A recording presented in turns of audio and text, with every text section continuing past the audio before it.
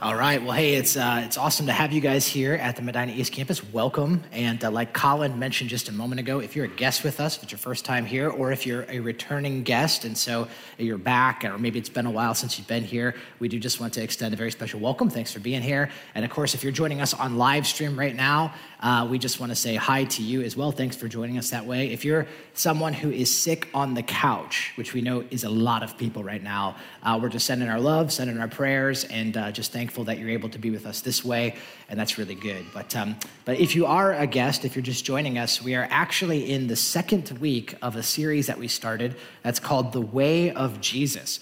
And very simply, what we're doing in this series is we are actually working our way through the New Testament book of Luke.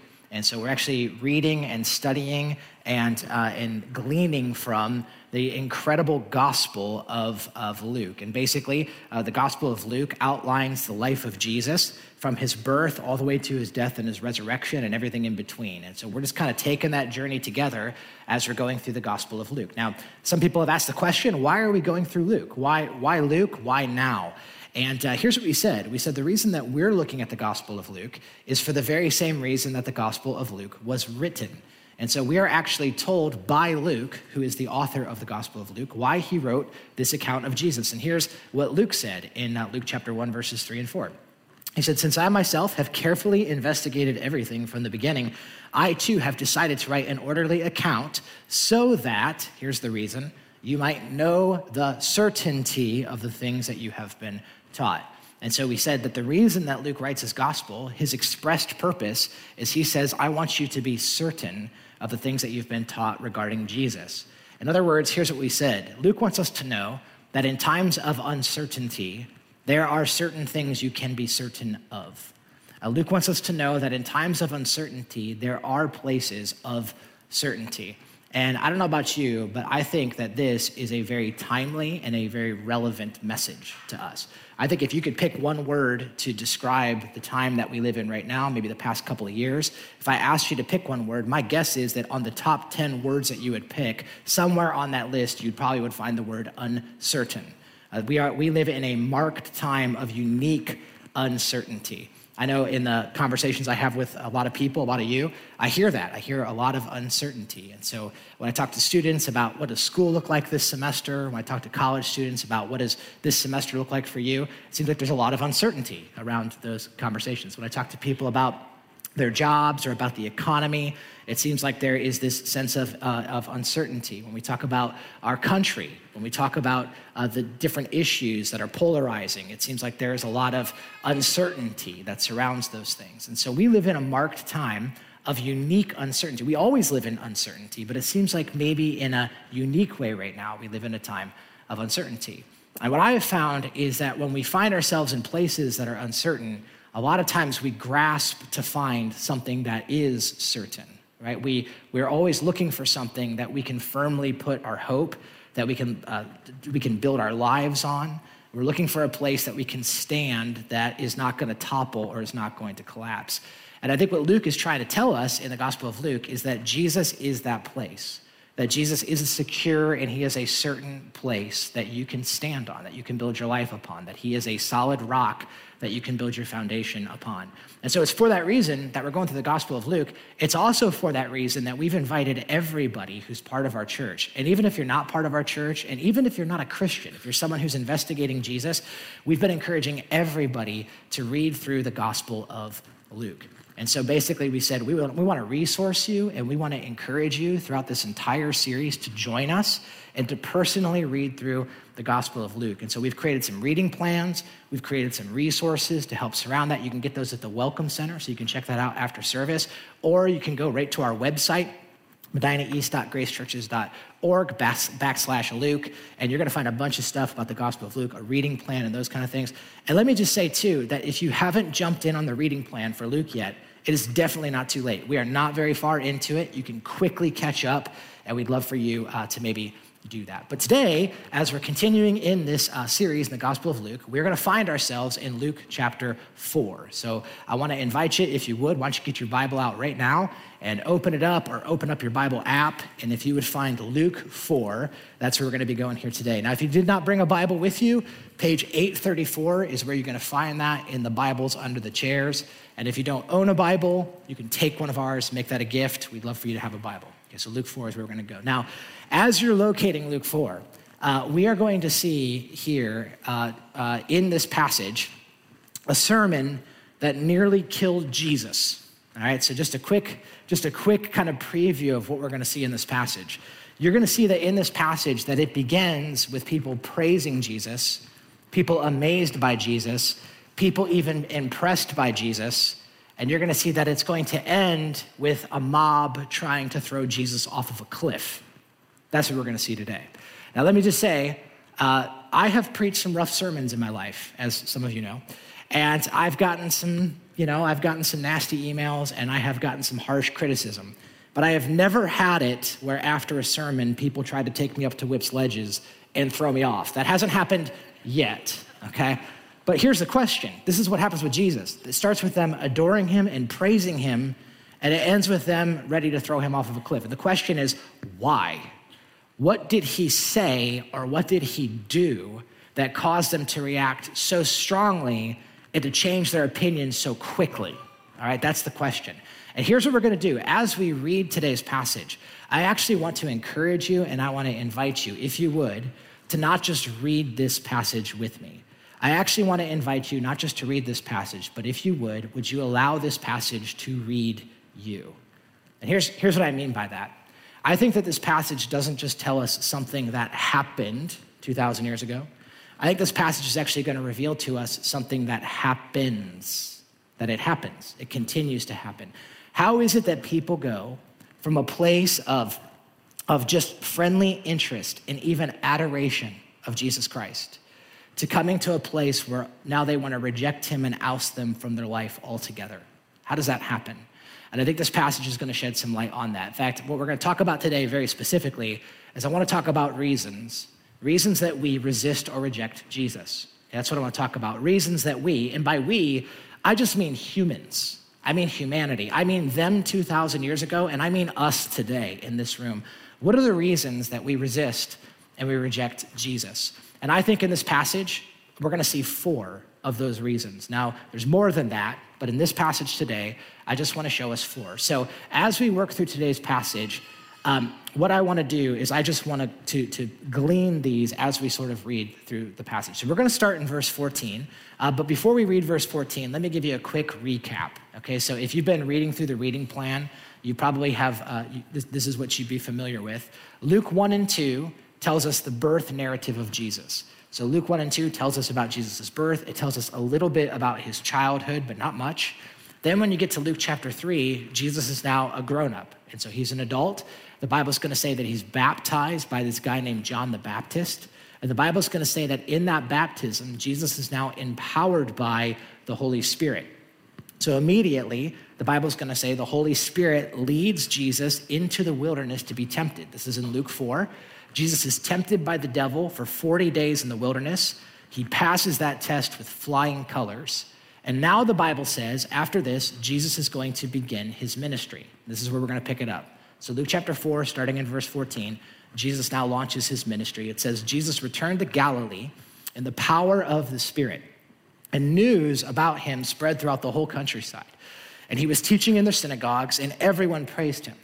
All right, so I want you to notice this. The Bible's going to say Jesus begins his ministry. And as he does that, he begins to gain a reputation. And the Bible says that not only is he growing in popularity, but he's also growing in favor. So everyone's praising him. They're saying good stuff about him. People are adoring him. They're like, this guy's powerful. This guy's doing some good stuff. Right now, I want you to notice what happens in verse 16, because this is where we're going to really start honing in. So verse 16, it says this. Then Jesus went to Nazareth. Now remember, Nazareth was where he had been brought up. So now Jesus goes back to his hometown. He goes to the place where he would have grown up, the place he would have went to school, where everyone would have known him. So Jesus goes back to his hometown, and on the Sabbath day, he went into the synagogue. went into the synagogue, as was his custom. And he stood up to read, and the scroll of the prophet Isaiah was handed to him. All right, so let me just hit pause here real quick, and I just want you to get this picture in your mind with me for just a moment. Okay, so Jesus starts his ministry. He's growing in favor. He's growing in reputation. He goes back to his hometown, and the Bible tells us that in his hometown, he goes to his hometown synagogue. Now, a synagogue, if you're not familiar with that, basically it's like this. It's not exactly like this, but it's basically like the Jewish version of a church is what it would be. And we actually know a little bit of what a first century synagogue would have looked like. I'll actually show you a picture. This is a reconstruction of a first century synagogue. And basically how things worked in a synagogue was you had to have a group of Jewish people, at least 10 of them, for it to be considered synagogue. And what they would do is this would be the place where they would read from the Old Testament, they'd read from the Bible, and then they would expound and they would teach on the things that they read. And so in a synagogue, what would happen is a person would read from a scroll. So, we have, our Bibles are like books, not them. It was like a scroll. And so they would read from a scroll, and then afterwards, the teacher would actually sit down, and the rest of the people would stand up, and that person would teach. And so now, here I stand and you sit. In the synagogue, the teacher would sit and everyone else would stand. I was actually thinking about that. I was like, I actually kind of like that. I think we need to start doing that here at Grace, just to, be more biblical and stuff. So, but that's how they would do it. So I want you to notice Jesus goes to the synagogue. Now check this out. The Bible says that they gave him the scroll of Isaiah. It's an Old Testament book, the book of Isaiah. And now notice this, he found the place where it was written. So Jesus takes the scroll and he deliberately locates a specific spot in the book of Isaiah. And what is it? Well, this is what he goes on to read. The Spirit of the Lord is on me because he has anointed me to proclaim good news to the poor. He has sent me to proclaim freedom to the prisoners and recovery of sight for the blind, to set the oppressed free, and to proclaim the year of the Lord's favor.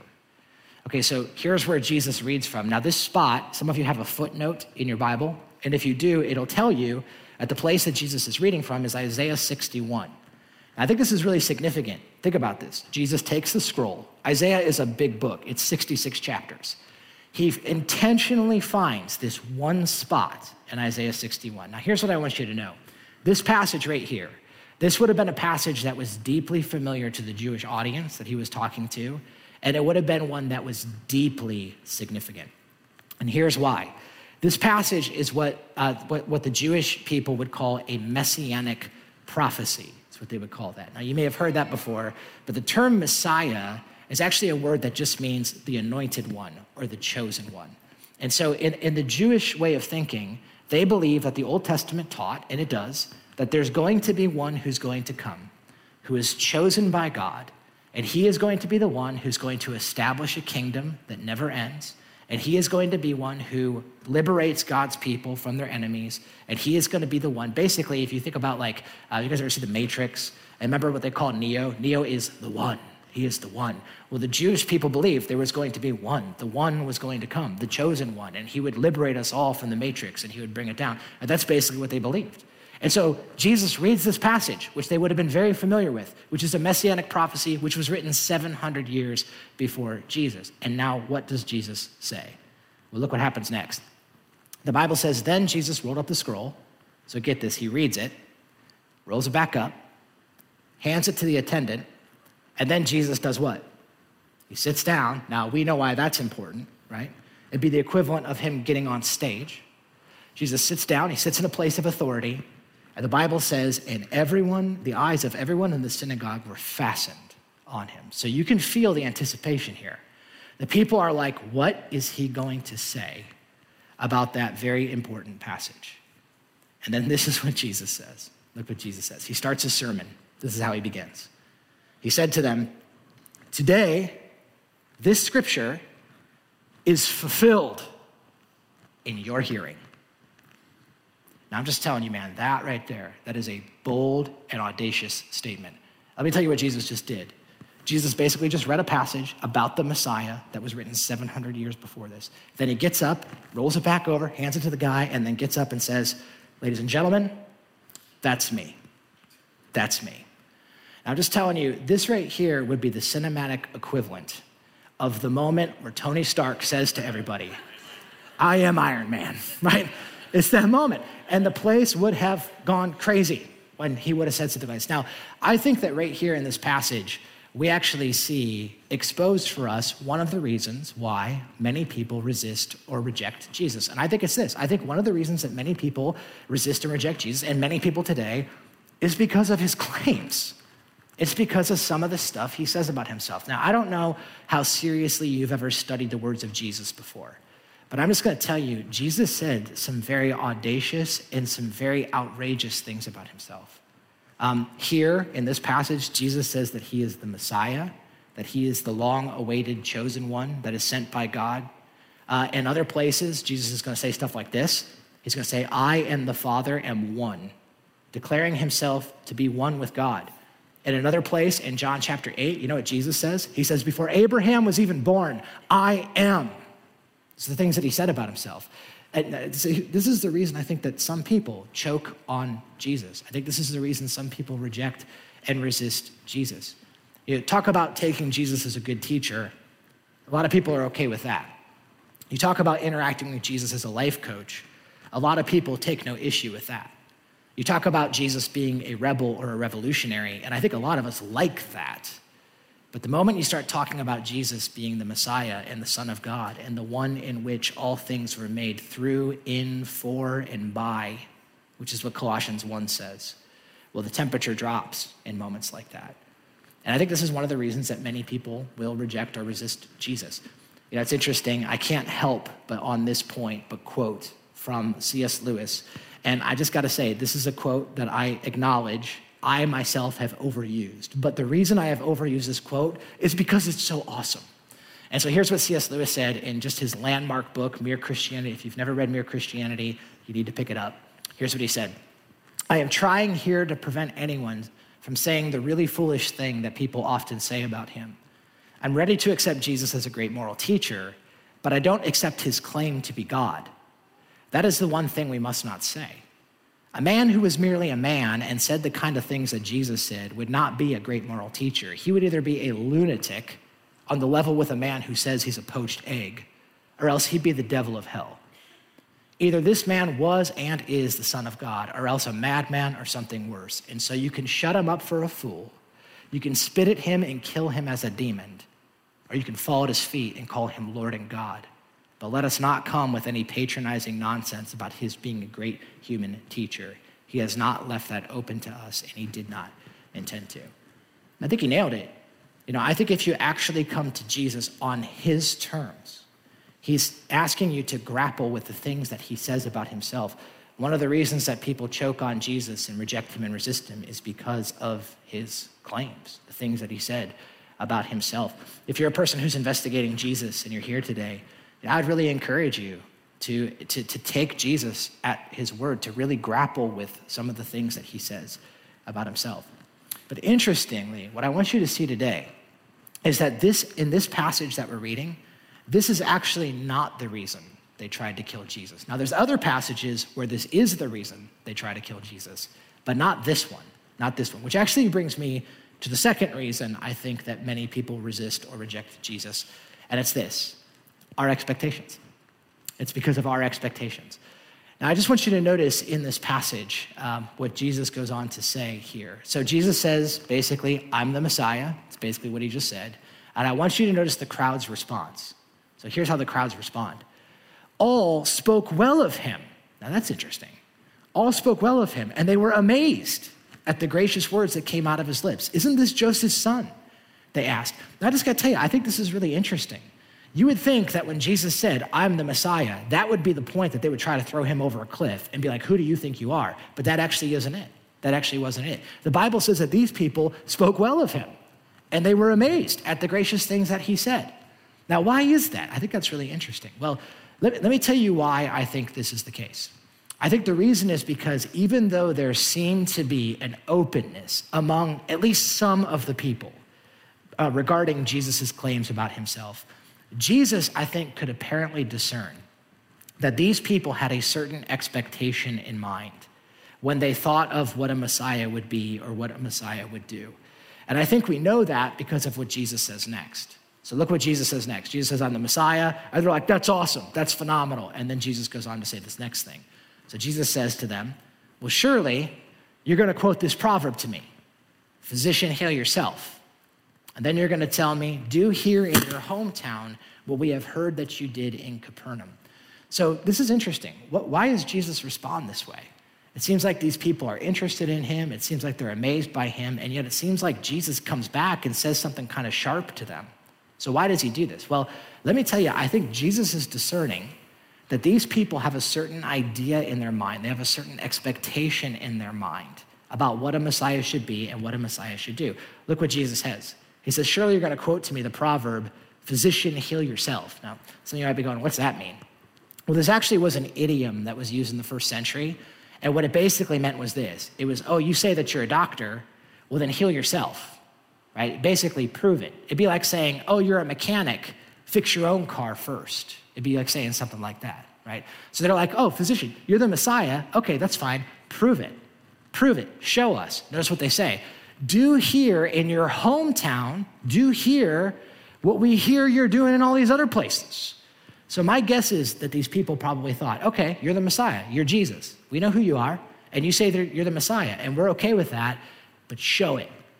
Do something. Prove it. Do a trick for us, right? Help the poor. Heal some people. Do a miracle. Eliminate our enemies. Do something for us to show us that you are the Messiah. That's my guess is what they were thinking. They probably thought to themselves, and you grew up with us. You grew up. This is your hometown, which means that you're our Messiah, right? That means that you're our hometown hero. That means that you don't take your talents down to South Beach. Don't take your talents down to Capernaum. Do it here, right? That's what they were basically saying to him in this moment. And what they would have thought is well, if you're our Messiah, that means that you're going to heal us and you're going to feed us and you're going to make us wealthy and healthy and prosperous because that's what a Messiah does. And let me just tell you that I believe this continues to be an issue with many people today. Is that knowingly or unknowingly, we all have an expectation of what we think Jesus should or should not do for us. It's interesting, on this point, I was reminded of a conversation I had.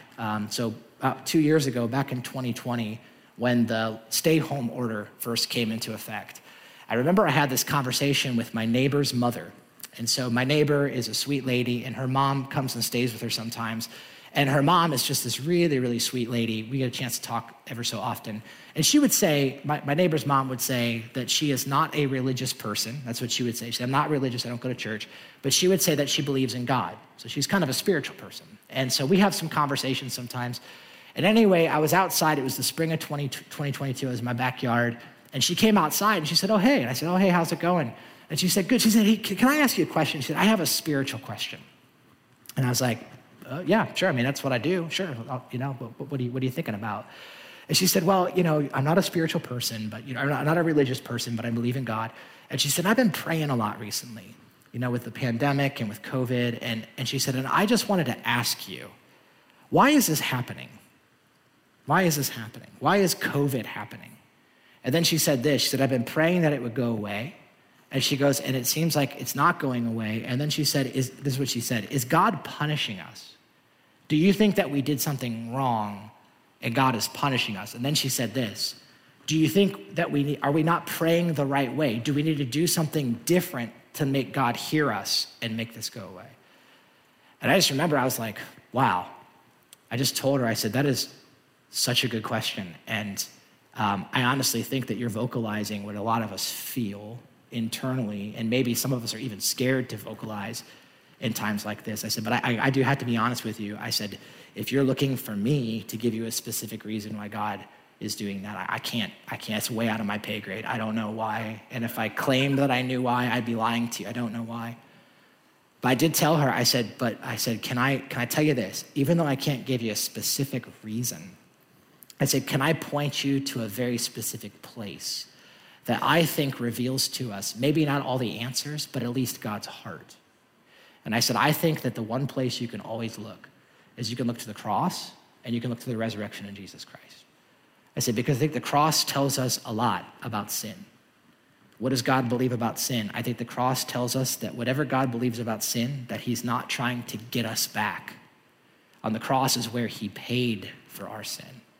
And then I also said, I think the cross also tells us, and the resurrection tells us, what pain and suffering, what injustice, what God can do with those things, and how he can redeem those things for good. And I said, I don't have all the answers, but I know for me that's a helpful place to look. And I said, I don't know if that helps you. And she said, no, that seems to help a little bit. I said, it's the best I got for you, and but I understand where you're coming from. And then she said, okay. She said, I got another question for you. She said, I got one more since I got you here. And I said, okay. I said, what is it? She said, what about aliens?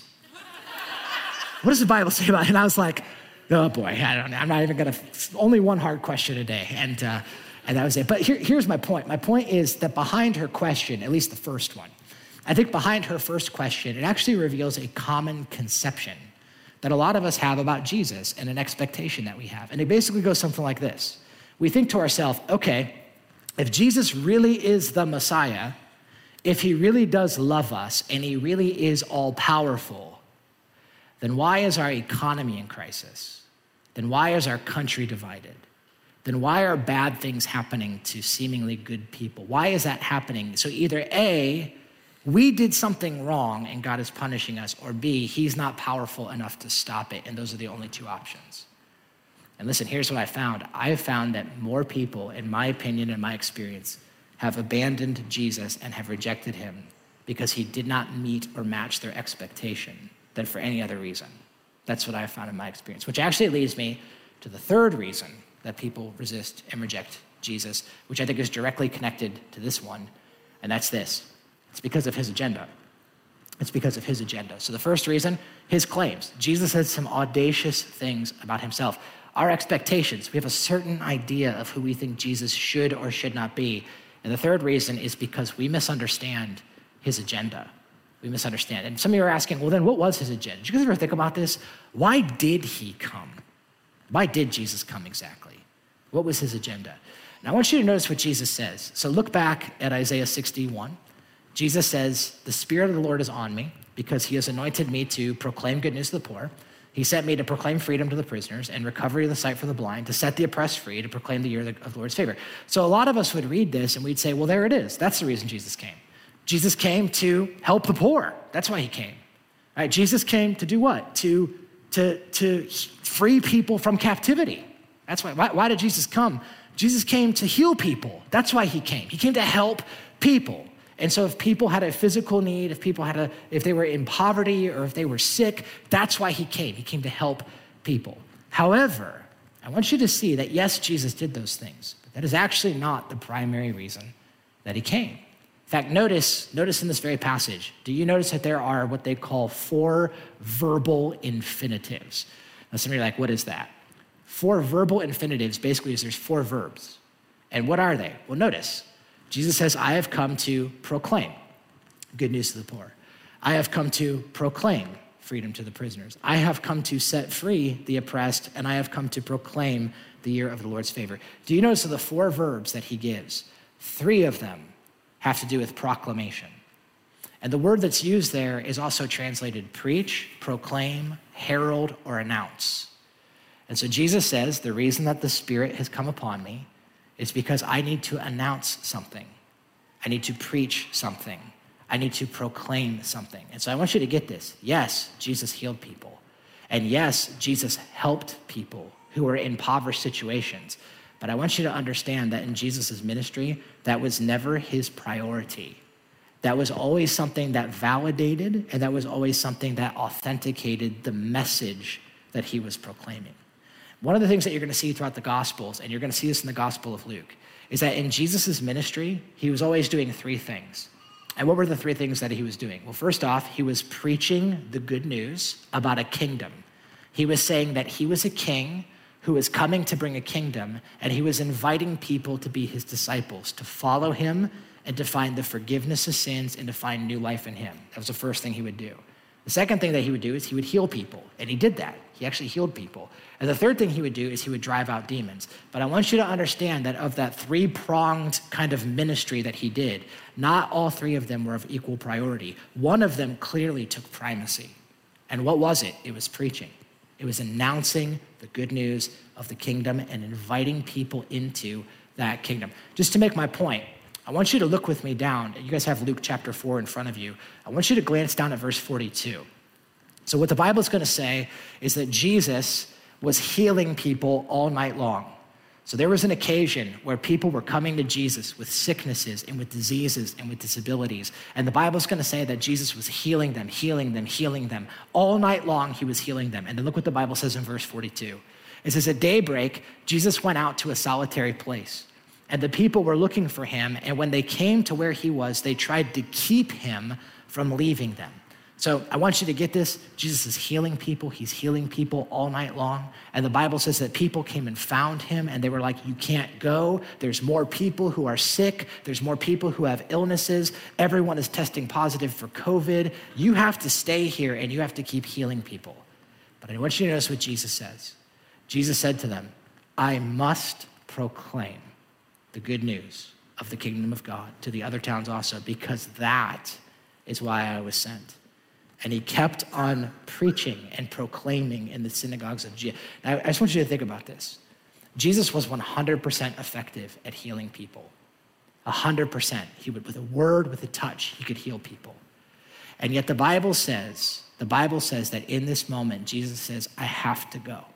I have to go. There's real needs and there's real people. And Jesus says, I know, but I have to go. And the reason is because I must preach about the kingdom. Now, why? Why is it that for Jesus, proclaiming the good news of the kingdom takes precedence over helping real people with real needs in that moment? Why is that? And can I tell you why I think it is? Here's what I'm convinced of. It's because Jesus understands something that many of us don't. It's that sin is our greatest illness. Sin is our deepest, most severe problem. And the grace of God and the forgiveness that's found in Jesus Christ is our greatest need. It's our greatest need. And I think what Jesus understands is that. You see, I think what Jesus is doing is he's inviting us to rethink the way we understand poverty, the way we understand sickness, and the way we understand captivity. You know, when we say the word poor, when I say that to us, to a room of people in 21st century America, what we tend to think of someone who is economically and someone who is materially poor. So when we think of poor, we're like, that means you don't have a lot of money. But I want you to understand that back in the Greek and the Hebrew languages, the word poor was much more comprehensive than that. The word poor was talking about a comprehensive state of need. It was not just material and economic. It was actually more than that. And the reason I know that, by the way, is because of the examples that Jesus gives next. So notice what Jesus says to these people, verse 24. He said, truly I tell you, he continued, no prophet is accepted in his hometown. And then he gives these examples. I assure you that there were many widows in Israel in Elijah's time, when the sky was shut for 3.5 years and there was a severe famine throughout the land. Yet Elijah was not sent to any of them, but only to a widow in Zarephath in the region of Sidon. Then he goes on, he says this. He says, and there were many in Israel with leprosy in the time of Elisha, the prophet, yet not one of them was cleansed, only Naaman the Syrian. Now, some of you are reading that and you're like, okay, I'm confused. What the heck is that talking about? And so let me just kind of help you without getting too deep into it. It's actually referencing two Old Testament prophets, one by the name of Elijah, one by the name of Elisha. Now, if you want to read more about those stories, you can in 1 Kings 17 and 2 Kings 5. Some awesome stories there, but I won't get too deep into it. But here, Jesus uses both of these guys as an example. And I want you to notice he talks about Elijah. And Elijah would have healed a widow from Zarephath. Now, who is that? Well, when you think of a widow from Zarephath, she would have been poor, like in the way that we think of poor. She would have been economically, she would have been materially, she would have been on the lowest tier of the social ladder. She would have been poor. But I also want you to notice with Elisha, he would have healed this guy named Naaman. Now, Naaman was a general. He was a Syrian general, which meant that he was wealthy, which meant that he was powerful. He was called a mighty man of valor. He had horses and he had chariots. He had all those things. And yet I want you to notice that Jesus uses both of these examples of people who were considered poor. Both of them are examples of people in poverty. So these are two examples of good news for the poor. So what does that reveal to us? I think what it reveals to us is this. All that to say, I think what Jesus is trying to show us is this, So not all poverty is material. Not all poverty is material.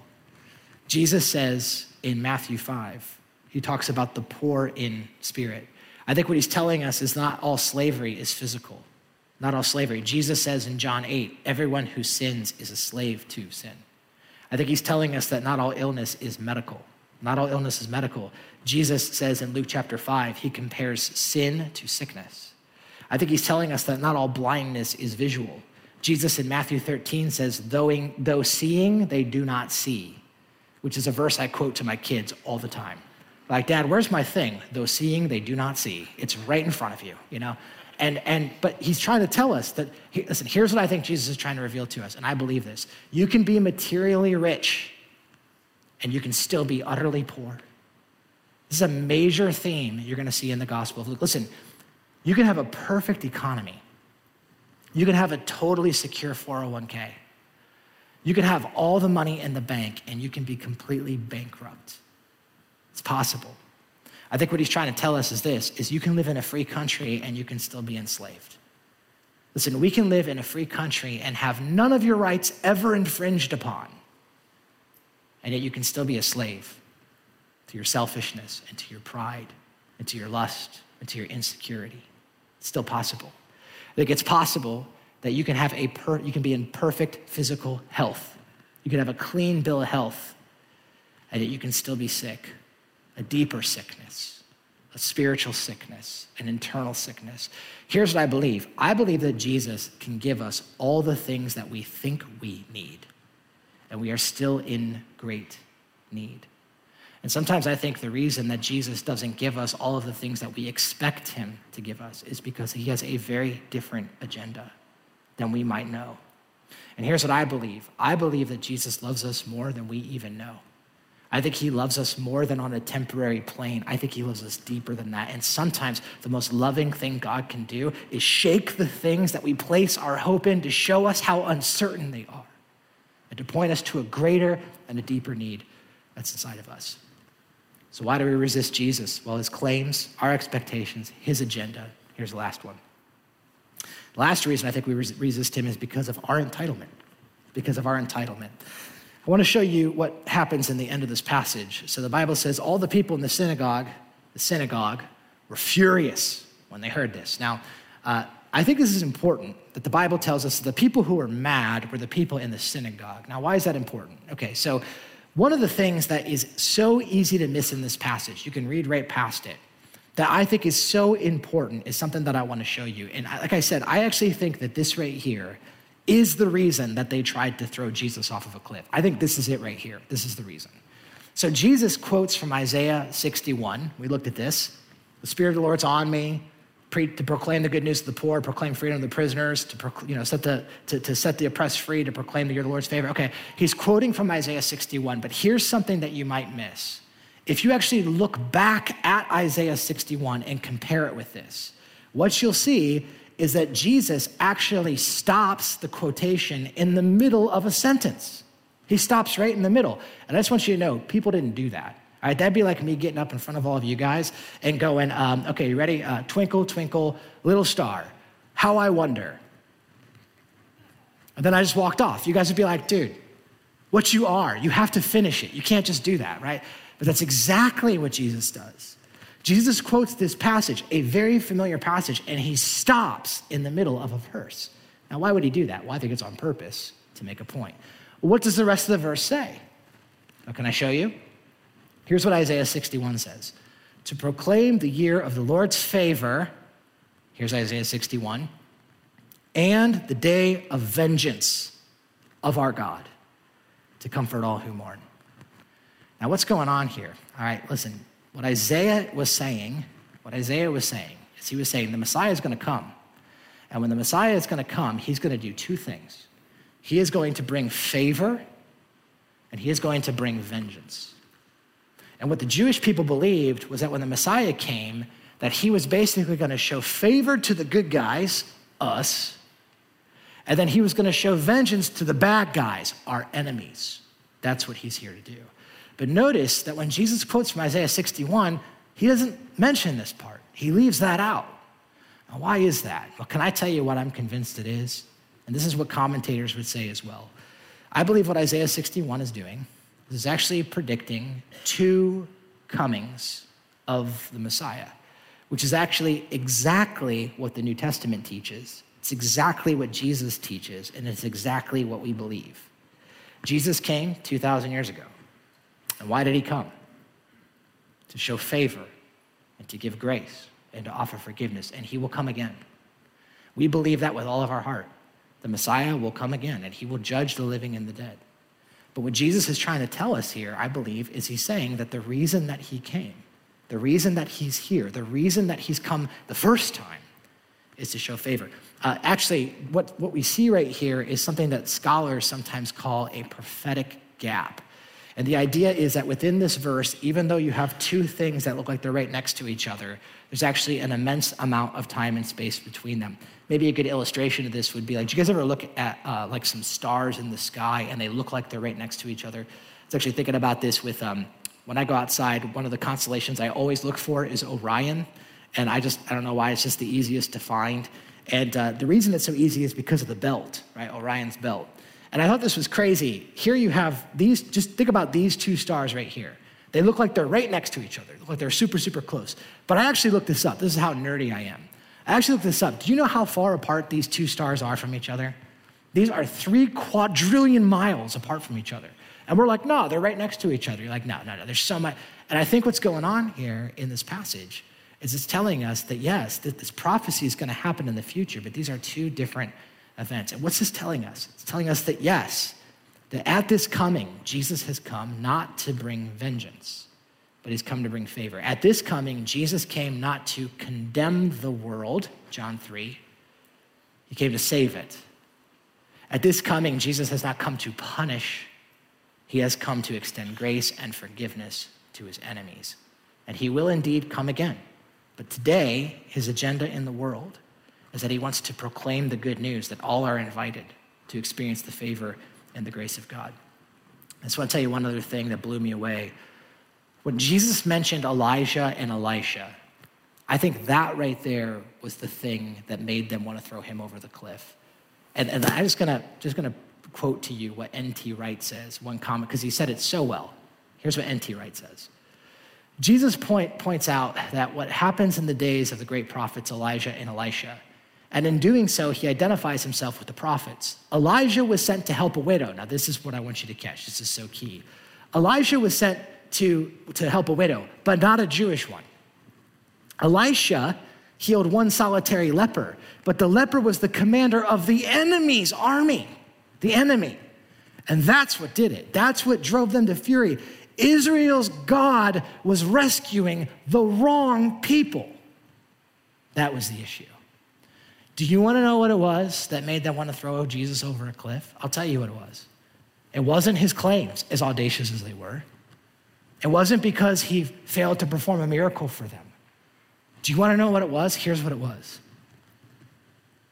It was his grace. It was his grace. He's forgiving the wrong people. And that's what made them so furious. You know, I think for so many of us, we like the idea of a God of grace. We like that. A God who forgives us, a God who takes our sin, a God who allows us a second chance, a God who gives us eternity. I think we like that for us. But listen, what happens when that same God of grace wants to start forgiving and loving all the wrong people? What happens when this God of grace wants to start extending the same grace to the people that you are convinced are the problem? What happens when God's deepest desire for your enemy is that they would find him and find forgiveness? What happens when God wants to give his grace to the people who are on the other side of the aisle or the other side of the issue or that group of people? What happens when God wants to forgive and show grace and invite into his kingdom even the racist and the bigot and the fundamental conservative or the flaming liberal or whoever it is, or your ex or that family member that you refuse to talk to, what happens? And what happens when this same God of grace calls those who follow him to follow him into the same agenda? You see, what happens now is now people want to kill him. That's what happens. You see, what I have found is that it's people like this. It's the people in the synagogue. Come on, let's be honest. It's the people that go to church, man. It's the people who go to services every week, who know the Bible really well. It's religious people, come on, like us, like me. What happens sometimes is we start to believe, if we're not careful, that God owes us grace, that we deserve something.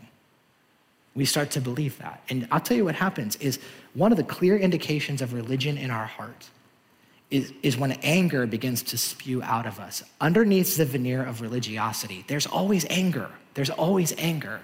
There's always anger because my expectations aren't being fulfilled. And so what do these people do? What do these people do in their anger towards Jesus? They do the very thing most of us do. They try to eliminate him from their life altogether. Here's what the Bible says. They got up, they drove him out of the town, and they took him to the brow of the hill on which the town was built. I mean, it's like, get this in your mind. This is like a parade. They take him out of town, they push him, and then they wanted to throw him off of the cliff. And you're like, oh my gosh, how is Jesus gonna get out of this one? I mean, this is a real cliffhanger. Sorry. Look, I'm a dad of 4. I can use dad jokes all day long if I want to. All right, so right on the edge of the cliff, what's he gonna do? What's he gonna do? Look at this. This is how awesome is Jesus. Watch this. But he just walked right through the crowd and went on his way. He's like, not today, guys. Not my day. And I don't know about you, but I can't help it. I read this and I'm like, how? How did he have an invisibility cloak? Did he go Harry Potter or something? And I'll tell you what I think it was. Here's what I think it was. John 10, Jesus said, no one takes my life, but I give it up freely. I think that's what's happening here. And I think here we see reasons we resist and reject Jesus. I'm gonna invite the band to come up, and as they do, I actually wanna close out our time by inviting you to ask yourself 3 questions in light of what we just read. And I would encourage us as we worship and we sing, would you just consider these 3 questions in your own heart? And if you're meeting with someone and going through the Gospel of Luke, maybe just talk through these questions with them. I think it'd be really good. Here's the first one. What is my perception of Jesus? I just want you to ask that. I think this passage is inviting us. It's inviting us to help us sift through and think through the way that we view Jesus. How do you perceive him? You know, for many of us, maybe for you, you're very familiar with Jesus. Maybe like these people in this passage, you grew up with Jesus. You grew up around Jesus. But maybe for some of us, the version of Jesus that we have is skewed. Maybe we have a hand-me-down version of Jesus. Maybe it's been handed down from our parents, or it's been handed down by our religion, or it's been handed down by, but could it be possible that maybe we've missed the true Jesus in the midst of that? Maybe you're someone who's investigating Jesus. You're not a Christian, but have you ever really stopped and thought about his claims, the stuff he said about himself? I think it's an invitation to think those things through. You know, maybe for you, quite honestly, even as we're talking right now, maybe Jesus you're seeing him more clearly right now than you've ever seen him before. And if that's the case, can I just invite you? You can follow him. You can accept his call to follow him. You can become his disciple. You don't have to be perfect to do that. You don't have to get your life all together to do that. You can just start following him and let him transform you. Do that today. Second question, what are my expectations of Jesus? This is a good question. I think knowingly or unknowingly, all of us have an expectation of who we think Jesus should be and what he should do for us. And I think we need to ask ourselves, what are my expectations? Maybe just search your own heart. And if you don't know what they are, can I tell you one kind of a shortcut to figure out what they are? I think if you just pay attention to the times that you find yourself angry and frustrated at God, that is a clear window into the expectations that you have. What does the old saying say? You guys have heard it. Expectations are premeditated resentments. And so if expectations are premeditated resentments, then all you have to do is follow your resentments and it'll show you your expectations. Maybe you just want to think about that. Lastly is this one. Is his agenda my agenda? For those of us who follow Jesus, this is such an important question. We don't come to Jesus with our agenda and say, here it is, bless that. If we're truly following him, we come to him and we say, what's your plan? What's your agenda? What are your desires in this world? And I think for those of us who follow him, we have to ask the question, if Jesus' primary goal, if the primary reason he came was to proclaim to the world the good news of his kingdom, do we share in that same agenda? Do we believe that the greatest need of the hour is that people who are far from God know that there is a God who is inviting them to come, to find grace and to find forgiveness, that between his comings, that is his agenda in the world. Yes, we should love people. Yes, we should help people. Yes, we should help the poor. Yes, we should do those things. Yes, yes, yes, yes, yes. But ultimately, the greatest need is that people need to know that there is a God who loves them, who is offering them forgiveness. Do we share that agenda? Let's pray together. Well, Lord, I just want to say thank you for your piercing, penetrating words to us today. Thank you for your grace. Thank you that you showed grace to all the wrong people, just like me. I pray that we be transformed. I pray that you would allow us to see you as you are, not as we want, not as we expect, not as we desire you to be, but as you really are. We don't want to follow a version of you that we created. We want to follow you. So I pray that in these next moments that you would just speak to us, reveal to us in our hearts, what's our perception of you, what are our expectations, and what is our agenda. Just help us to process those things and to bring them to you. And we ask it in Jesus' name.